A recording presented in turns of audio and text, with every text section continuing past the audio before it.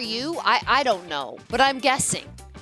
Because you were curious, while you felt the pain, that kind of, I'm embarrassed, I hate this is horrible.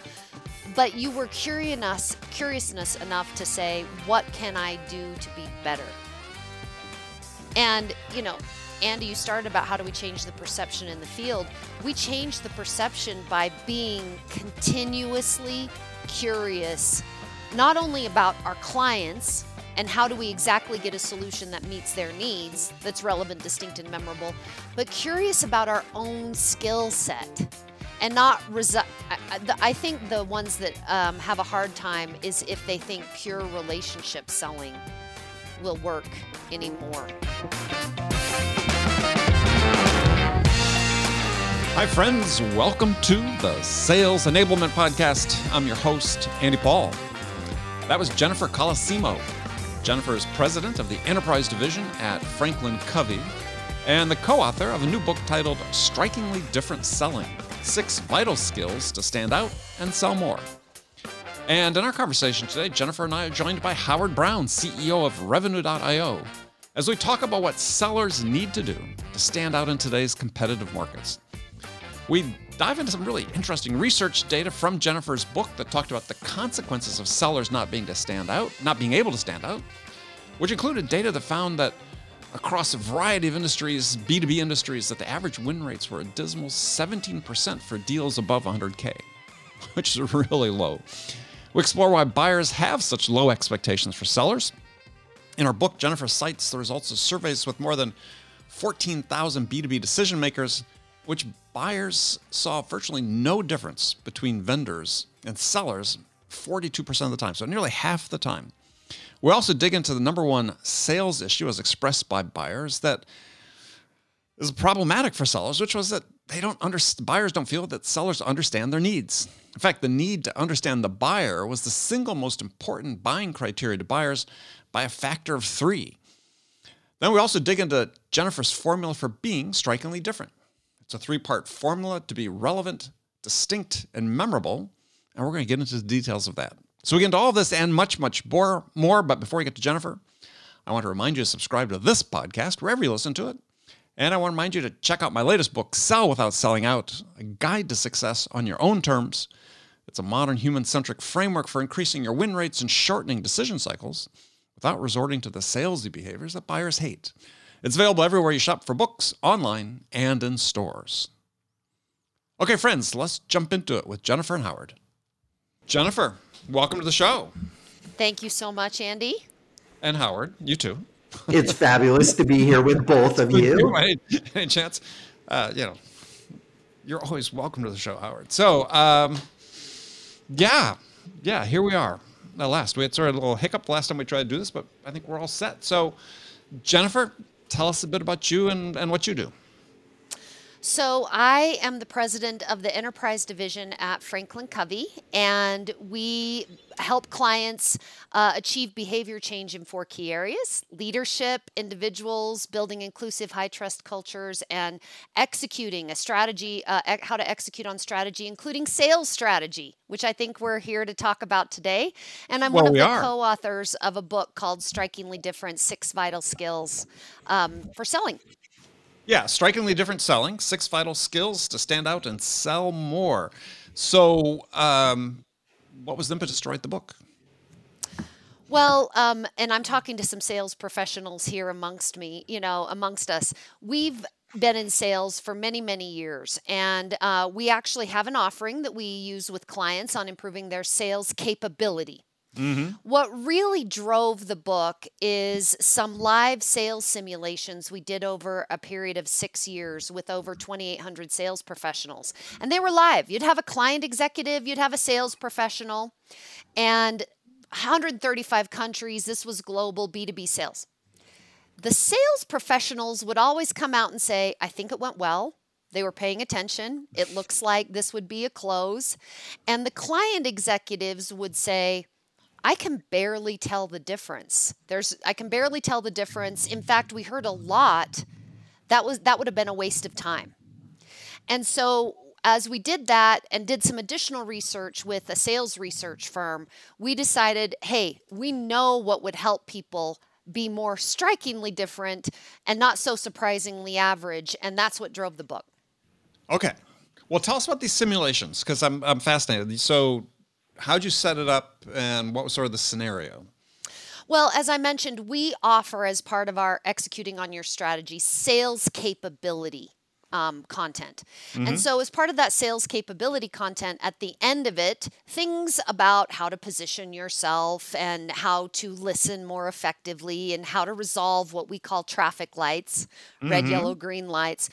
We would, at the end of the training component, have a sales simulation, and previous client executives come in the room. And as we had those experiences over time, we kept thinking, okay, still people aren't getting what you need to do to stand out and sell more. So they were with clients, and they would help us set up those sales simulations, often, frankly, in hotel ballrooms. What Right, was what was striking for me was, and I don't remember the exact percentage, but it was 70% or more of those executives felt like the time was completely wasted. I think that was, I'm paraphrasing, but that's amazing, right? So you get the reps who think they're doing a phenomenal job. They're like creating opportunities. They're feeling great about it. They're putting it in their pipeline. The managers are excited. Things are going. 70% waste of time. Can you tell me more about that? And do you know what that stat was exactly, by the way? Because I'd love to continue using it. Well, so of the detail that we did with primary intelligence, that was the differentiation analysis. And it analyzed 14,000, it was 14,500, but surveys and interviews with client executives. And the stat that you're referring to is that differentiation analysis. 70% came out and said, I can't tell the difference.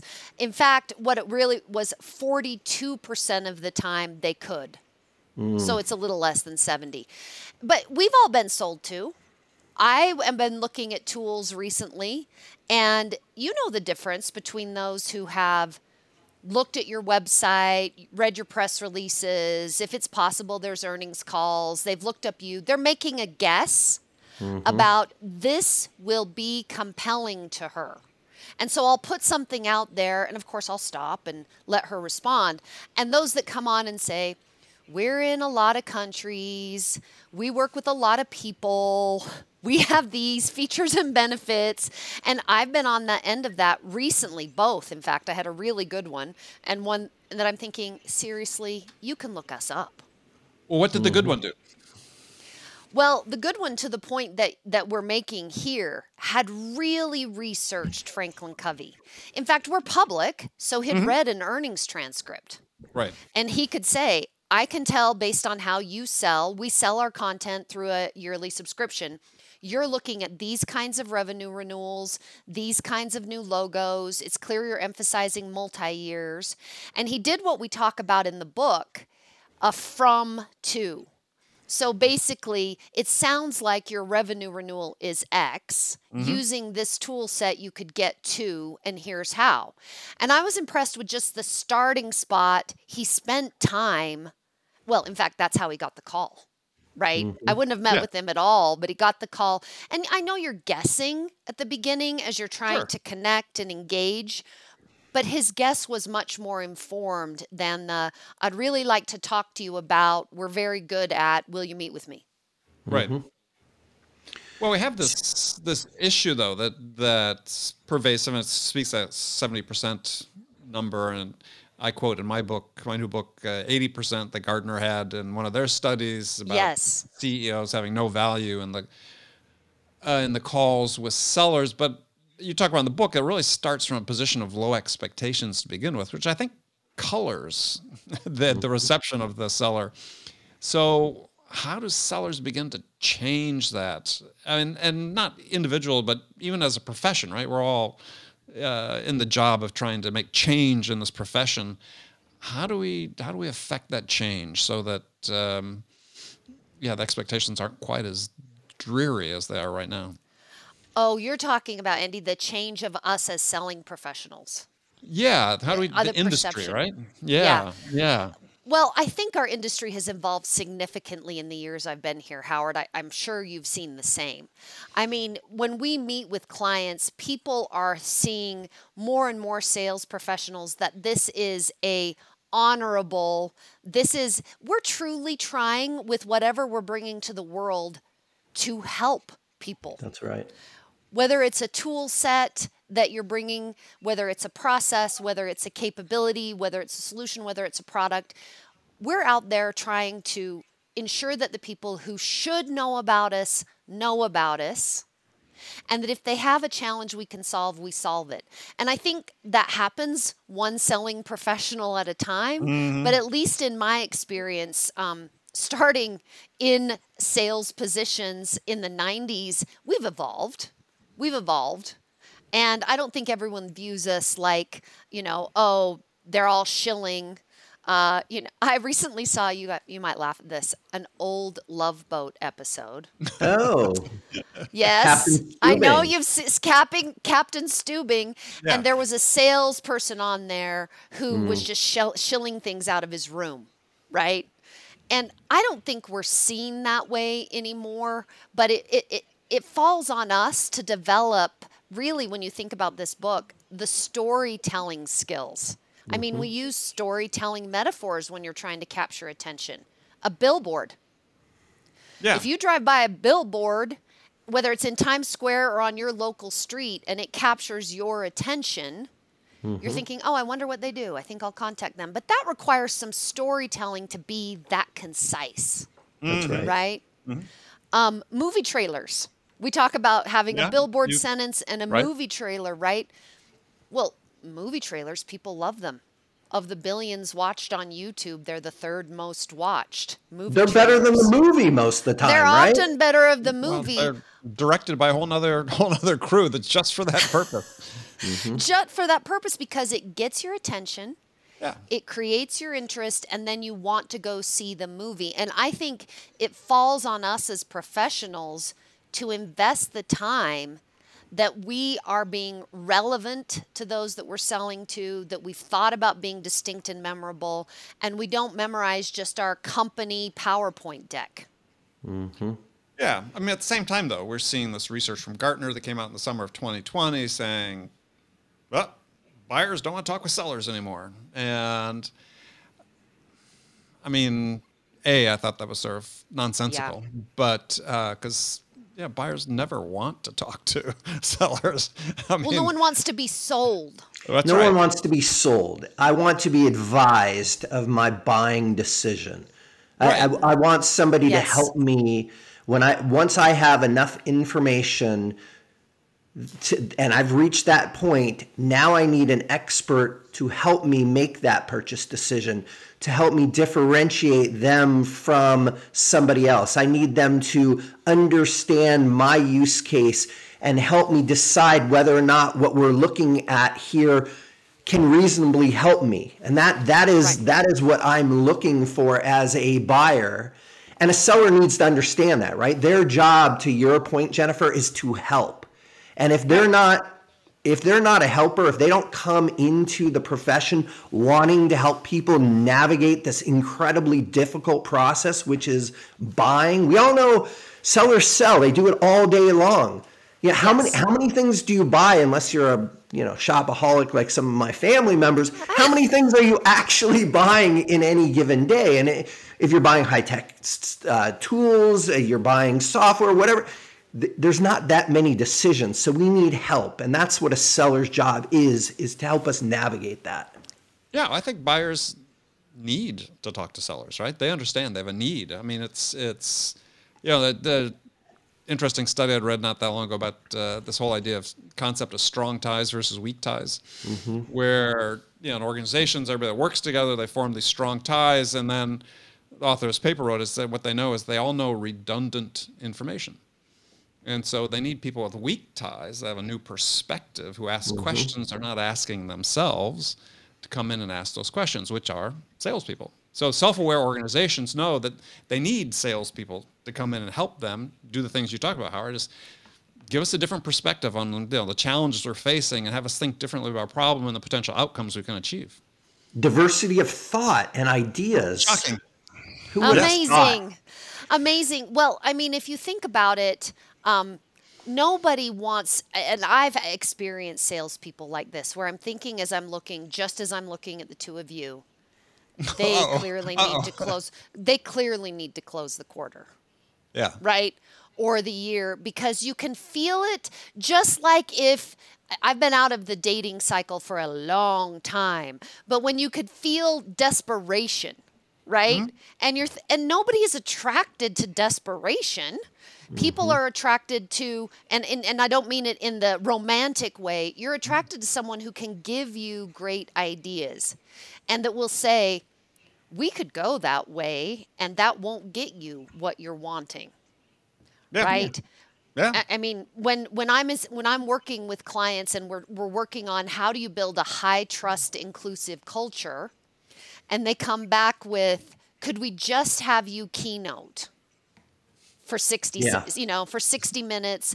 Yeah. And I'm saying, well, that will be great, and maybe we will change someone's mindset. You sometimes just occasionally, but if you're really trying to build a culture and you've got 28,000 people, Yeah. that is not going to do it. And so I don't want a keynote if that's what you expect. Let's talk about what might drive that. You want somebody who isn't just desperately trying to close something. Yeah. Well, that's someone putting their own interest ahead of theirs of the buyers, right? And you sense it. That's that desperation you talked about. It's all what they need at that point in time. You sense it, you smell it, and you smell run it. from it. And so that is some of that feeling that we have when we think about the traditional sales guy selling something out of the Love Boat room, right? Like that horrible feeling that we're not going to get anything of value. They used to be snake oil salesmen or whatever it is. I think that what's so important today, and maybe I'm showing my age here, but I realize that time is my most valuable commodity. I think it's all of our most valuable. We have limited amount of time. And I try and structure my day around the concept that I want to be spending my time doing the most valuable thing in each block of time. And if as salespeople or business people, we go into every meeting with the idea that we should be that person's most valuable thing that they could be doing with that block of time. Otherwise, you probably shouldn't be there, right? So the idea is, how do I come into this situation where that person's going to walk away, whether they buy my product or service, and say, that was a great use of my time. It was diversity of thought. I have a different perspective. I learned something. I grew from it. If not, then do something else, because you probably have value. It's just not in what you're doing or selling. Yeah. Yeah. Well, I mean, it comes from a lack of intention, right? As sellers, want to operate by a script, and they're not acting intentionally in terms of, hey, I'm going to consume some of this person's time and attention. What do they need from me to make that outcome a valuable outcome for them? I'm sorry, Andy, please. Well, as I like to call it, is value in the eyes of the buyer is really progress, right? As a result of interacting with you, am I closer to making a decision than I was beforehand? That's the very definition of value in a sales call. Oh, completely agree. I mean, if you think about what we talk about in the book, what you're both mentioning is relevant, right? Because we have a formula that goes throughout the whole connecting, engaging, and then how you validate and co-create. Are you relevant to what they need? And then does it have some distinction to where we started the conversation? It might be relevant, but can I see the differentiator between you? And is it memorable, which requires work on your end to be that clear, concise storyteller? And I think we've talked a lot about that relevance. It's not just knowing your solution, but can I make that leap and convey it verbally or written very well as to how this solves that for you or not? Yeah. But at least I asked some interesting questions. It took you farther along your path. You'll remember it later. Yeah. And you talk about relevant, distinct, and memorable. I mean, I think the memorable's key. I posted about that on LinkedIn today about peak experiences. Is, Daniel Kahneman had this whole theory about peak end. His peak end rule is when people go through an experience and they consider the experience afterwards, they basically take into account two factors in making their decision about it. And one is, what was the peak event during that experience? As a seller, you can't predict in advance which of your experience with the buyer are going to be the peak event. So they all have to be your A game. Yeah. Well, yeah, and I think that, look, I love the book, by the way. I'm now a fanboy of strikingly different selling, but strikingly different everything. And I think the idea is, how do we string together all of those critical moments, whether they're in our conversations, our emails, in our process of engagement? How do we first assess what is the critical moment? And then how do we arm and train and educate our sales teams, our CS teams to meet that moment? And so you talk about the being strikingly different. You have the billboard and then the movie trailer. Let's get down to now we're into sort of finding the gap, the problem, and why we're that right fit. How do we train salespeople to do that? Well, as you mentioned, the first 4 skills are really around connecting and engaging. And then you have to pull way back and look at how to validate and co-create. And I think you said it, Andy, a lot of it starts with mindset and intent. Are you curious? Because I don't personally, I don't like to be asked the questions up front. And the one I hate, what keeps you up at night? Worst question ever. Nothing. Nothing. My kids, honestly, my kids. My kids. When my kids. My kids keep me up at night, not my work. Yeah. I know. So but then when you get to validate and co-create, I think you really, and this is when you get to skills, what we're talking about in 5 and 6, you have to completely move off that solution. Move off the solution and look for where there are gaps. And we talk about several skills to do that. So we've been talking about, like I'm selling to Howard, we've been talking about X, Y, and Z. So my understanding is for you, you're looking to address these issues. Am I on target? You are spot on. Spot on. And so then, what else? And we actually have a very, very detailed process. Did I get a list of issues? Did I get it all? Did I rank them? And then when I get to the number 1 or really 2, what's happening in your organization that tells you that's an issue, evidence? And then what's the impact of that because that happens, right? And really getting to, okay, here's the business case for this. I may have made some great guesses and been able to storytell, but now I've got to go into depth on what am I really solving here. And really moving off the solution is a key skill that I think requires, to your question, listening skills, and not listening to respond, but listening to, am I truly understanding what this person says? And I'll tell you, in my career, I'm not embarrassed to say, okay, you mentioned the acronym, throw out an acronym, everybody has a million. Explain to me what that means. And I don't sit ever and think, I should know that. Even with all the industries that I know, if I don't know that, what is that acronym and how does that impact this? Really being curious to say, okay, so I see a link between what we're doing and what we outlined here, right? It's those skill set. And then I also think the skill set, I mentioned this, traffic lights. Right. Salespeople want to blow through that red light. Yeah. Well, so explain the traffic light concept just so people understand it. So, we're all familiar with traffic lights. And yeah, we're all through them every day, right? and you just are like, okay, do I hit the gas? Do I slow down? You may have your own individual driving style. I was on a call recently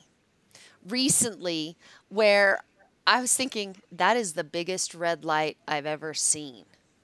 and you're just trying to say, well, we'll do this, we'll do this, we'll do this. I mean, most people aren't rude enough to say you're completely off target. I'd never do that. You know, they'll hint you yellow. Right. So being able to slow down, especially at yellow, and never blowing through red and saying, I'm glad you brought that up. That sounds important. Let's talk through that issue. Versus that feeling, and of course, I'm sure you have as well, seen salespeople get really psychologically hijacked. The client is coming at them, and you can see them just getting defensive and defending every point. And I'm thinking to myself, okay, it's not going to work, number one. And number two, you're getting actually into an argument with a prospect. So being able to slow down and saying, oh, tell me more about that. That sounds like something we should explore before we go any further. Yeah. Really just not blowing through the red lights or yellow. Yeah. And I'll tell you what, my experience is when you have an opportunity to have a coach or a manager that takes you through a recording or a video of you doing that, it becomes so crystal clear. It's like the traffic camera. It's you thought that you made it through that intersection, but wow, you weren't even close. And it's one of those things that we have at our disposal. We have the ability to listen and watch the game take. Use it. It's a tool. Use it every day, because it's amazing how eye-opening it is to hear you blast through that stuff, and how, I don't want to say insensitive, but situationally unaware.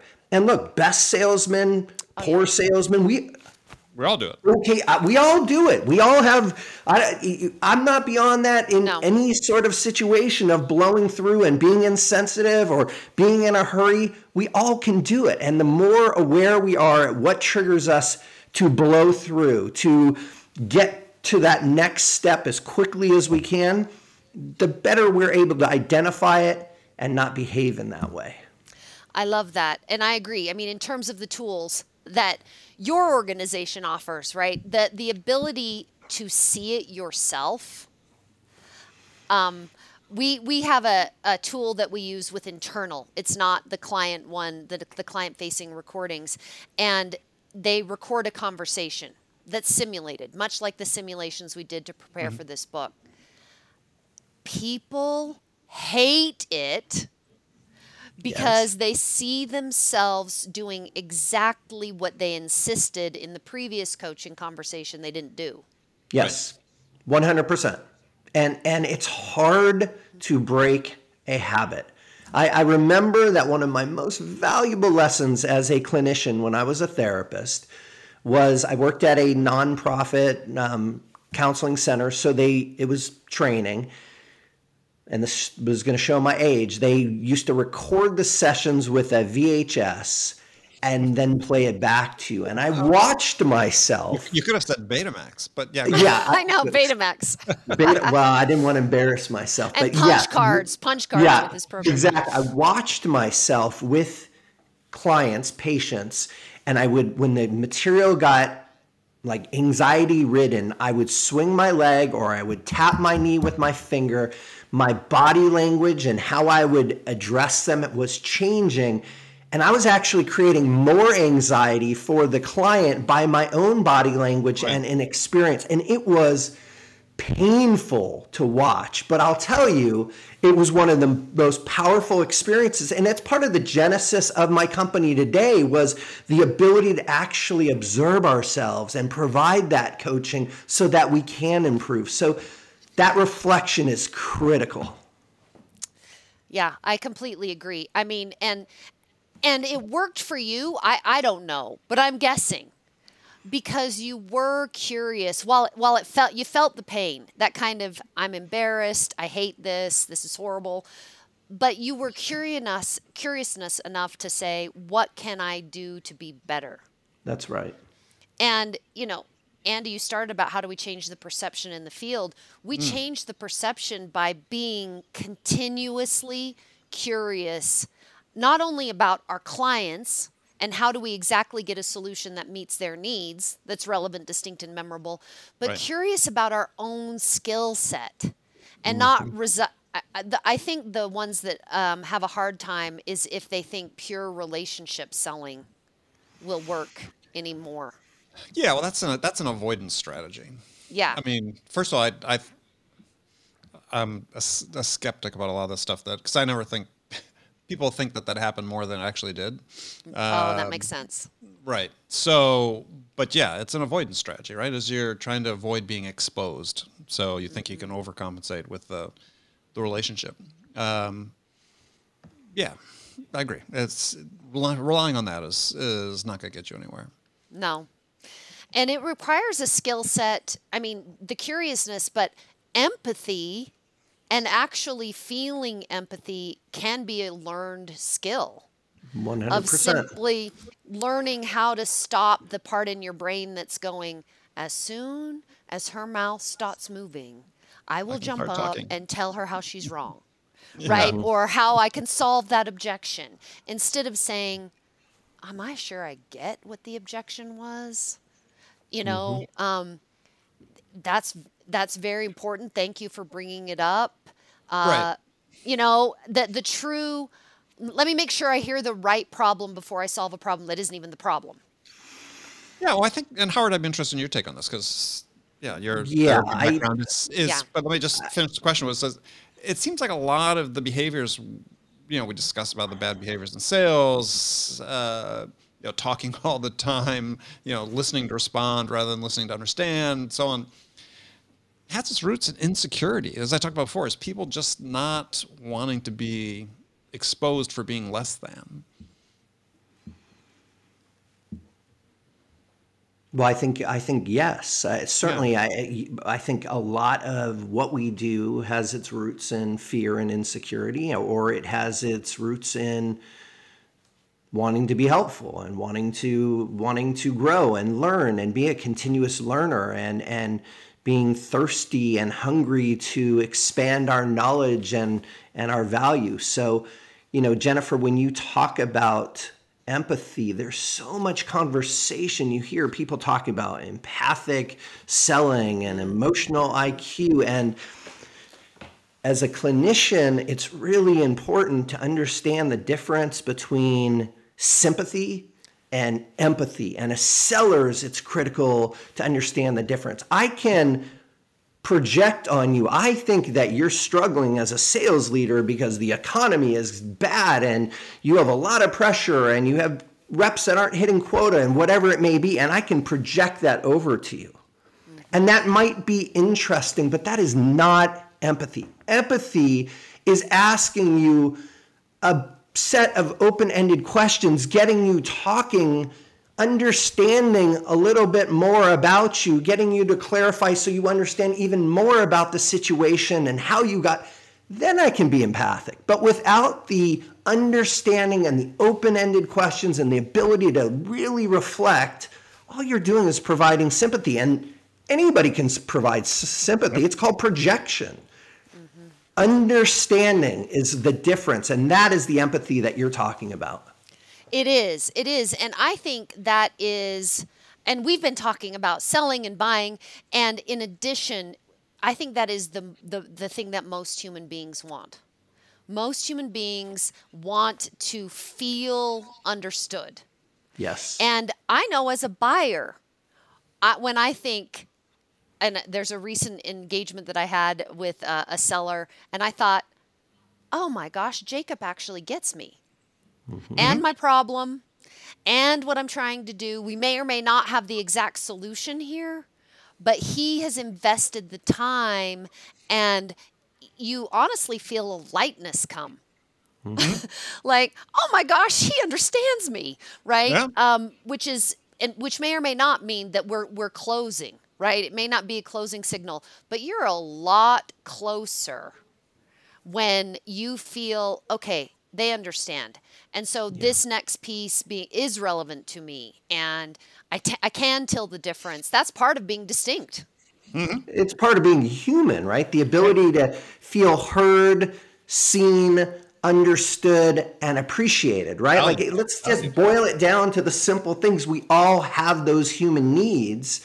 And if we as human beings want to connect with one another, selling, relationship, parenting, we need to bring that to the table. Yeah, I agree. Maslow's hierarchy of needs, right? Yeah. I think I got it somewhere back there. Yeah, got it back there I'm sure I have that one too. Well, the other one I talked about was we had talked about movie trailers and so on, but you talk about talking in headlines. So take us through that a little bit. Well, again, this comes back to a storytelling skill set. And I think we've seen in this conversation as we've talked that there's one skill set that's how do you create excitement? How do you connect? How do you engage? And then there's this other skill set that you validate and co-create. So I think you have to be able to flow back and forth between those and not think, and now is the time I will tell you something interesting. Okay, now you talk. It's a flow, but talking in headlines, in fact, in the book, we talk about a message house, right? That has a billboard, that has movie trailers, that gets down into the real issues where you co-create. Headlines is you're moving from X to Y. So you could say to a client, we can help you reduce the tickets in queue. Okay. Or we could move from this level of backlog of tickets to not even getting tickets in the first place. Right? Like, we'll help you solve the root in that headline, but hopefully in a concise way that doesn't take me 20 minutes to sell you how I'm going to help you reduce tickets. You know, for your help desk. And so it's really working on, based on what this client needs so that it's relevant to them, am I talking in from to headlines that they can see, oh, and our brains work like this. I see that story. I would love that, to not have not only a backlog of tickets, but not get this many tickets in the first place. Right? And so it's working on yourself. And I would suggest some of the same things Howard said. You should be recording yourself. Yeah. Have a practice, look back, say, how concise was I? Did I wander? Did it take me 5 minutes to explain what should have been as simple as from this number of tickets that you have today to not having tickets in the first place? Really working on, like you're a book writer or an article writer, you know, am I getting to the point, or am I one of those people, and I'm sure you've had them, and I bet I've been this person myself, that people think, okay, they just talked at me the whole time. Well, I think they talked at me the whole time. With the from the to is what you're doing is you're putting the listener into the picture frame, right? As opposed to just stating, here's a fact of what we can do for you. When we describe it as sort of this implicit story arc, even though it's very concise, you can envision yourself doing that. And that becomes this very important part of a mental test drive you're taking of the product as you go through the conversation with the buyer. And I think all of your everything that we've talked about, the billboard has to have from to statements. They have to get built out for someone to want to act when you get to the movie trailer. And then they really have to start to say, here's my differentiators. So you may come back and say, well, we have a lot of people that can reduce those tickets that way. And we've even seen some prevention things. What's different about you? Well, I've heard that you need Y, Z, A, B. So one of the things, and sometimes it's flashbacks, one of the things that we did with a client in your similar industry is X, Y, and Z that's different than I think you could get here, right? Having flashbacks or the flash forwards, just really thinking in, I'm trying to get them engaged with me in this story. So, Jennifer, I want to ask you about this because the to from is so critical, and it's the story arc. What I find challenging today is that people they're doing a better job at telling me my to and from. But again, they're telling me my company's to or from, to and then from. From sorry. to. From Thank to. you. From yes, to. there you go. They're doing my from to from, yes. But they're showing me on a like a macro level what that is. And what resonates with me is when I want to be the player in that story. And if I'm the individual who you're selling to, we're selling to people here, how is this story going to change or impact my life? Right? And I think sometimes we miss that. Like, our business is going to do this, so you'll move from here to this, but how is it going to change your life, Jennifer? How your specific role, yes, it needs to move you because we are emotional. We are driven and motivated by our own things as well as the company's things. I'd love to get your take on that. Yeah, I think that is so critical because we often miss, and think of any sales methodology you've ever used. How does this impact the person or persons or committee that you're selling to, right? And some of them maybe aren't as well spoken up front when you're first I'm trying to get in there because this could change my career. Yeah. I've been wanting to get a big win in this, and this is going to be the win. And people, when they buy from us, especially large buys, you know this, they're betting sometimes career, political capital, yes, relationships of people that they brought in, their view of themselves. This is it for me. And so, I mean, I think it depends on where you are with the buyer. But when we do the list of issues, what's the biggest one, what's the evidence and the impact, often, dependent on where we are in the stage, and we teach people to say, so tell me, I get that the impact is you're actually losing a fair amount of money on that product line. It's actually a loss. And it used to not be a loss leader. So I see that we're trying to bring this back to profitability. For you personally or the people on your team, how does this impact them? And, sometimes you'll get a flippant of, well, obviously they're making less money. They're selling something that's a loss leader and it's not, we're not showing the profitability from operations that we need to. Right. But personally, well, I mean, we are having retention problems. Mm-hmm. I've even been thinking about it for myself. You'll sometimes get to, if we could implement this with success, I would stay here a couple of years longer because I know it would keep me in the game. And people will tell you, but I think when you're talking about evidence and impact, that's a judgment call. It's easier in the industry I'm in with human behavior change. We work with organizations to change behavior. So you'll often say, so tell me more about, and how do you know that's how people are feeling? Well, we have a culture survey, we have all of these things. It's easier in behavior change than some product and sale and other solutions that we work with clients on. But I think that's an important element and bring it up. Usually when we're talking about impact. Well, how does that impact your team? What about you? Yeah. Well, I think and I talk about in my book, is you start macro, midterm, personal. You got to look at all three perspectives because people, when they're making decisions, they always carry at least two perspectives with them. Is this a good decision for the company? Is this a good decision for me? And so if you have a buying committee of 5 people, you've got 10 perspectives you need to understand and start to reconcile in order to reach a consensus. Agreed. And there's that emotional piece. If I bring the two of you to the meeting and I've scheduled Howard and I've scheduled Andy, that's not going to be good. That's not going to be good. That's way too many opinions, way too many voices.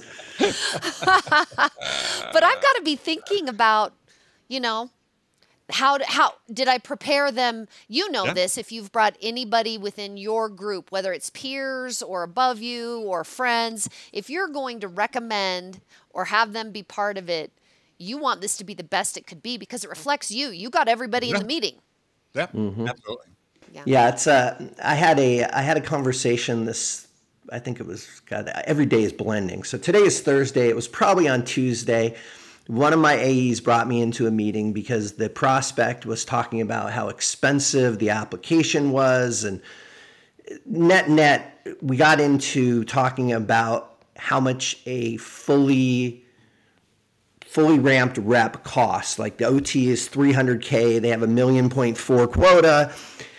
And we were talking about, and I basically boiled it down to the cost of the product and they have a team of 1,200 people, but the cost of the product is basically 2 reps. So we were literally talking about 2 reps performing. But until that moment, it just seemed like a lot of money. And then you get into, well, how many reps do you actually hire over a period of time? And how much do you pay the recruiters? And what percentage of those reps are actually successful? 33%. You need perspective, but people need help getting there. Because yes, it sounds like a big dollar amount, and we're all, trained to pay attention to that. But in perspective, and sometimes as sellers, we have to help people see the bigger picture. I love doing what we do. We have the opportunity to learn and grow and help and change. And this has been incredibly valuable for me. And I really am a big fan of the book. So anybody on here who hasn't read this book, absolutely get a copy. It's incredibly valuable, and I really appreciate it. It's strikingly different selling.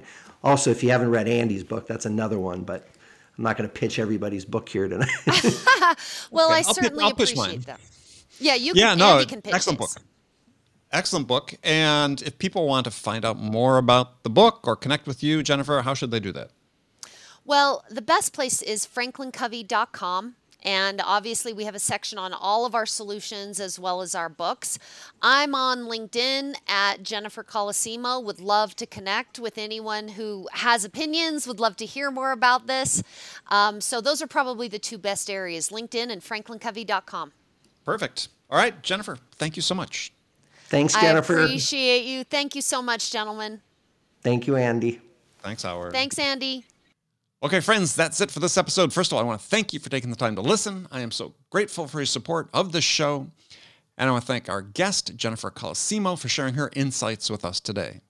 If you enjoyed this episode, please subscribe to this podcast, Sales Enablement with Andy Paul, on iTunes, Spotify, or wherever you listen to podcasts. And if you could also leave us a rating and a review and let us know how we're doing, well, we'd certainly appreciate that. You can do all that on your phone in less than a minute as soon as this episode is over. So thank you for your help with that. And as always, thank you so much for investing your time with me today. Until next time, I'm your host, Andy Paul. Good selling, everyone.